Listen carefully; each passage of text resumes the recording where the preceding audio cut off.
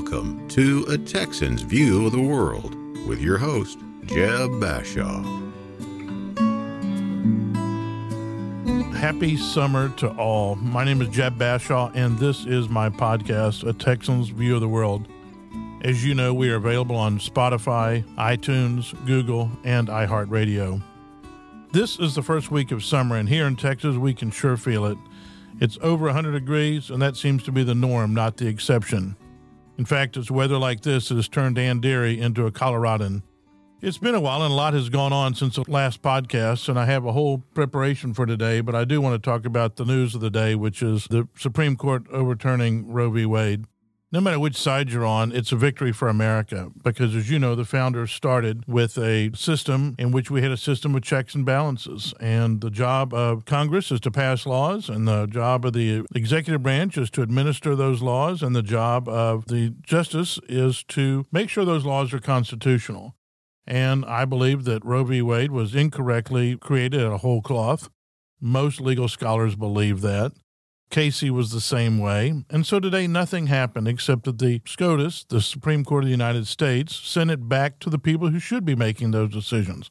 You know, this whole thing was a chance for legislators to duck their responsibility to do their job, and I'm going to talk a little bit about that today and some of the ways they do those things. But this is a great exercise in American freedom, and I couldn't be more excited. Obviously, I'm pro-life. Selfishly, I believe that if we're not pro-life, we'll run out of people, and that kind of makes for a pretty flat earth. But I also believe in protecting the dignity of life from conception to death. And so while each state will have their chance to make their own feelings known, I do believe that today is a great, great day, and it resets in a fair way so that folks can continue to exercise their free rights as Americans. And so it's a very exciting day. Now back on to something even maybe a little more timely, or as timely, but maybe a little different, and that is what happened in Uvalde. I can honestly say that nothing has impacted me more than the tragedy in Uvalde this year. As a native Texan, it's of course hits particularly close to home. It's just down the street from us here in Houston. And all those emotions that run through our minds, like so tragic, like I can't believe it happened here, like lives forever changed. These are all the things we say to try and comprehend a tragedy that seems so incomprehensible. And as a Christian, we have to ask, where is God in all this? I have lots of answers, including God is always there. Maybe he's trying to get our attention. Maybe God wanted those babies with him. But if I were a parent who lost a child in this manner, I really don't think there's much solace in those words. And then, of course, as always, the finger-pointing begins. It was the gun's fault. It was a teacher that left the door open. It was a chief of police who told the officers to stand down. This is all nonsense, of course. We cannot legislate morality, and evil is all around us. Assigning blame is a human approach to something which is so beyond our comprehension. It's like assigning time. In Ecclesiastes, it said that there is a time for everything. A time to be born and a time to die. We never know when death will come for us or for our loved ones, but I assure you that those young children received a blessed welcome from our Lord Jesus Christ. So what to do? I, for one, am worn out. I'm tired of the division that grips these issues, a division driven by our elected officials on both sides, the media, and the people who truly hate this country. They say things like, it doesn't happen elsewhere. Well, this is patently false. Being shot in a school or stabbed on a street corner or pushed into an oncoming subway creates the same outcome, death at the hands of someone who is evil, of someone who is innocent. Period. End of story. You aren't more dead because you got shot. You're just as dead. And our elected officials will look everywhere but the right place to solve the problem. The problem is not guns or door locks or armed teachers or not having armed teachers. The problem is not video games or drug abuse or mental health. It's a lack of having a faith-centered life led by and in a loving family. That's it. Let me repeat that. It's a lack of having a faith-centered life led by and in a loving family. Let me explain what I mean. If you're a family that has dealt with alcoholism or drug abuse, you know it didn't just start at the crisis level. That person had a long history of it, and it eventually became intolerable. Mental health is the same way. Affected people don't just start screaming at people on street corners. Something puts people on that path. Accordingly, no one is born evil.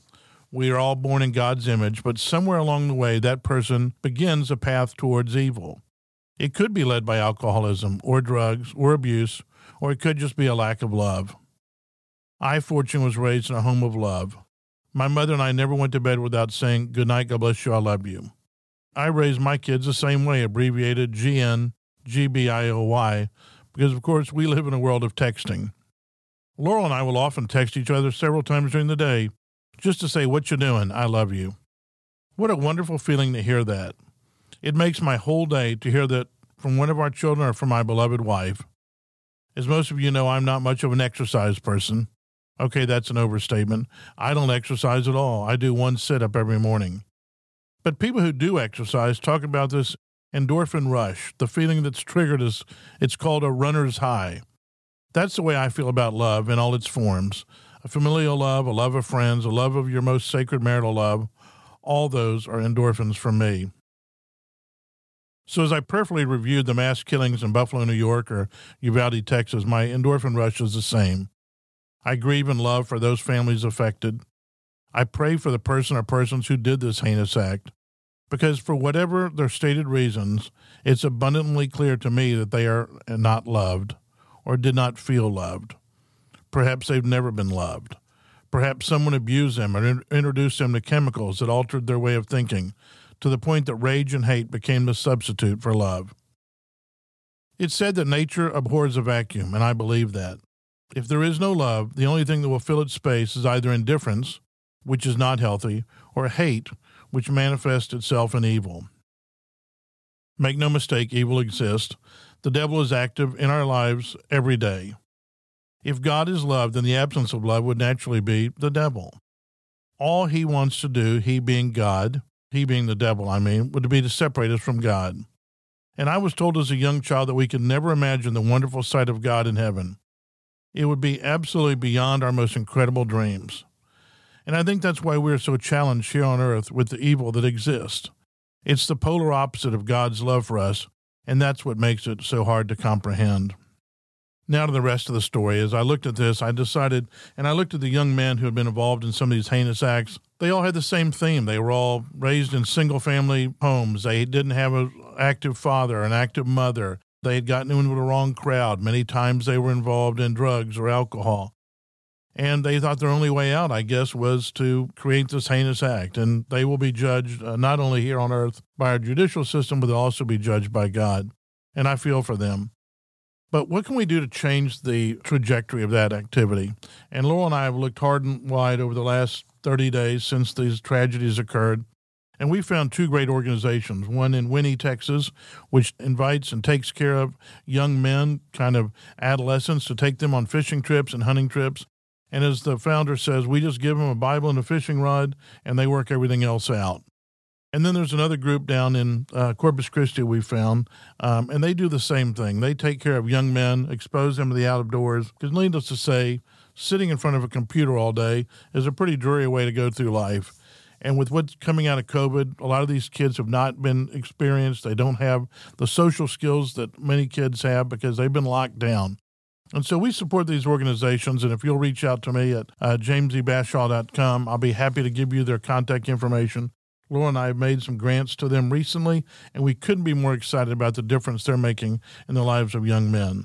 So that's really what we want to see happen, and we think that is the root cause of the evil that you see today, and that's the best way to turn it. But as I said, now to the rest of the story. I also believe we have the most incompetent and perhaps criminal elected officials that I've ever seen in my lifetime. And as I prayed last night, I was thinking about how far we've come from the Ten Commandments. We've run God out of our schools, out of our communities, out of our state, our federal offices, and we wonder where God is in all this. And then in an effort to assign blame and put symbolism over substance, our idiot politicians came up with a gun bill that will not do one damn thing to save lives. We don't need any more gun bills. We need heart bills. Help young people get closer to God. Help people get two parents in the home. Support families that need help. Give them a hand up, not a hand out. Teach these young men and young women how to fish, not just give them a fish. This is all common sense, something sorely lacking in today's Congress. The Uvalde shooter is a poster child for a lack of love and a lack of family involvement. He never had a chance, just like the young children he killed. And that's what's so sad. So I watched this bill come out and the ridiculous round of self-congratulations that always seems to follow for doing nothing. This crowd is truly the do-nothing crowd. And then in my prayers, I thought, jokingly, what if the Congress today decided to rewrite the Ten Commandments? What would that look like? I mean, they obviously believe that the written word, like, say, the Constitution, means something other than what the founders wrote. So maybe the 10 Commandments were just the 10 suggestions, or maybe they could be improved upon by really, really smart people. You know, people smarter than God, like Mitch McConnell and Nancy Pelosi. So I want to share with you today my interpretation of what the 10 Commandments would look like if rewritten today by our elected officials. Let's start at the top. The first commandment. I am the Lord thy God, thou shalt not have any gods before me. Right out of the chute, we can see all the things God left out. First, he didn't indicate any pronoun preference. Is God he, she, they? Come on, man. That's just hurtful to gender-fluid people. And why so limiting? What if your, quote, God is Starbucks or Lexus or Range Rover? Congress doesn't want to limit things. It's like my body, my choice, except when it comes to vaccines. So no, we'd probably have to change the first commandment entirely and make some allowances for folks to do things they wanted to do. And then we get to the second commandment. Thou shalt not make for yourselves idols or worship them. See, at Congress, we would have lumped 1 and 2 together. What's with all the not stuff? Why can't we worship things like our bodies or new cars or anything we see in People magazine? And what's wrong with the little idol worship? How's that going to hurt anyone? This is just crazy. Then we get to the third commandment. You shall not take the Lord's name in vain. Okay, hold on. This sounds like you're limiting free speech. We are definitely in Congress against this. What if you're on, say, 59 South, headed towards Victoria and someone cuts you off? You can't yell GD in your car by yourself? Look, if Dr. Fauci is going to require people to wear a mask in their car all by themselves, the least we can do is let them drop a few muffled F-bombs and a good old-fashioned GD every once in a while. In fact, we're going to pass a law to scratch this all together. I mean, free speech is in the Constitution. We can't let God infringe on our rights. Then we get to the fourth commandment. Keep holy the Sabbath. All right, what the hell is the Sabbath? Yeah, sure, we were founded on Judeo-Christian values, but let's not get carried away. That sounds like Jewish mystical gibberish. Let's just change it to Saturday, say, /Sunday, and that kind of captures it all. Unless there's really something fun you want to do, and then you can waive the requirement. Just because God rested on the seventh day, look at all the things he didn't think of, like climate change or CRT. If he just worked one day harder, we wouldn't have all these problems today. Now, the U.S. Congress, we can fix all this stuff. Just like adding one more law to the 300,000 gun control laws we now have, that will fix it. Then we get to the fifth commandment, honor thy father and mother. What does this even mean? First, why do we have to honor people if we can have false gods or idols? This is like Catholics praying to Mary. Second, shouldn't mother come before father? And third, what if Bobby has 2 mommies or 2 daddies? What about Pete Buttigieg and his wife husband? We're not opposed to this, it just seems too dated. In fact, we'll have to get back to work on this after the other, quote, big issues we're working on. Sixth commandment, you shall not murder. Hold on. This seems like a sneaky way to end abortion. This is what those crazy evangelicals do. I mean, Moses was Jewish, but he probably would be an evangelical Christian today and working out of that old Summit building on this freeway in Houston. I mean, Cain killed Abel with a rock, but who are we to judge? As long as he didn't do it with an AR-15, he has a right to do what he wants to do, within reason. And what about the death penalty? Huh? That sounds pretty bad. These are all the things that Congress would review today. And, there probably weren't even any black people in Moses' time, so I haven't given that any thought.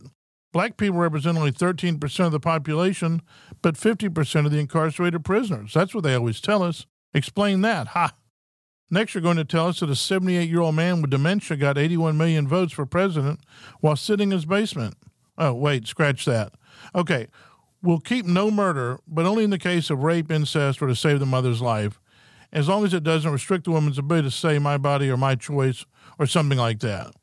And we're going to put the rapist or incest people in jail because they were probably mistreated as children or are black or something like that. I don't know. We'll have to work on that one too. And then the seventh commandment, you shall not commit adultery. Well, let's just scratch that all together. This is Washington, D.C. Let's put this under my body, my choice or something else, because it really isn't anyone else's business like vaccines or HIPAA laws. Then we get to the eighth commandment, thou shalt not steal. Again, now you're hitting below the belt. What is the reason to become a politician if you can't steal legally? Yeah, maybe we should add thou shalt not steal illegally. That way we can give money to our friends, open up foundations to enrich ourselves, use insider trading, vote for bills that will increase the value of our real estate holdings or those of our families. Hello, Burisma isn't just a gas company in Ukraine. It's the Biden family honeypot. Solyndra, don't hear much about them anymore. We need more solar or figure out a way to bottle all that hot air in Washington. So we are agreed then. We will add the word illegally at the end. Much better. I think the eighth commandment sounds better.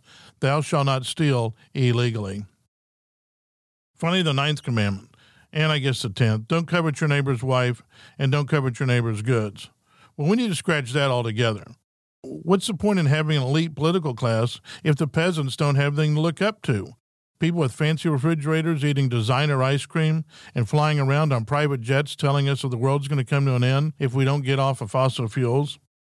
So that's kind of the way I see the things today if the Congress were to rewrite the 10 Commandments. In fact, it wouldn't even be 10 Commandments. It'd be the 5 suggestions, assuming that it didn't hurt anyone else's feelings. Well, I know this is facetious and probably never going to happen, but I am amazed at how our political class has created all the division in this country and not seemingly willing to take any responsibility for it. As I drove in today to the studio, it was amazing listening to the commentary about the Roe Wade decision made this morning. It's almost a fundamental misunderstanding about how, and it is a fundamental misunderstanding about how our country works. And that's what I guess is so sad. As I said at the outside, we have gotten so far away from the 10 Commandments, we're not even close to it anymore. And while I think that they're a great starting place, there's so many other things we can do to make this a wonderful place to live. And number one is just be nice to each other. I think that if everybody just took the same energy to be nice as they do to be ugly, this would be a heck of a lot better place to be. As most of the people listening to this podcast, I live a very blessed life, just as you do. And I am so grateful that many of the hard choices that I'm talking about today, whether it be school shootings or abortion or other things, frankly, a lot of us never have had to face that. Many of us have, but many of us have not, because we live in a blessed life. But because we live in a blessed life doesn't mean we don't have a right to speak up for those injustices that we see. And that's the reason I do it, because I truly believe we can make this country of ours, in the world of ours, a better place to live. I guess that's it for my soapbox today. It's Friday, the 24th of June. It's a hot, hot Friday. I hope you and your family have a wonderful weekend and a safe summer. I'll be back here in the next couple of weeks to add another podcast, and I hope you'll continue to follow us on iTunes, Spotify, Google, and, of course, iHeartRadio. And as always, remember that yesterday was history, tomorrow's a mystery, and today is a present from God. This is Jeb Bashaw, and this is my podcast, A Texan's View of the World.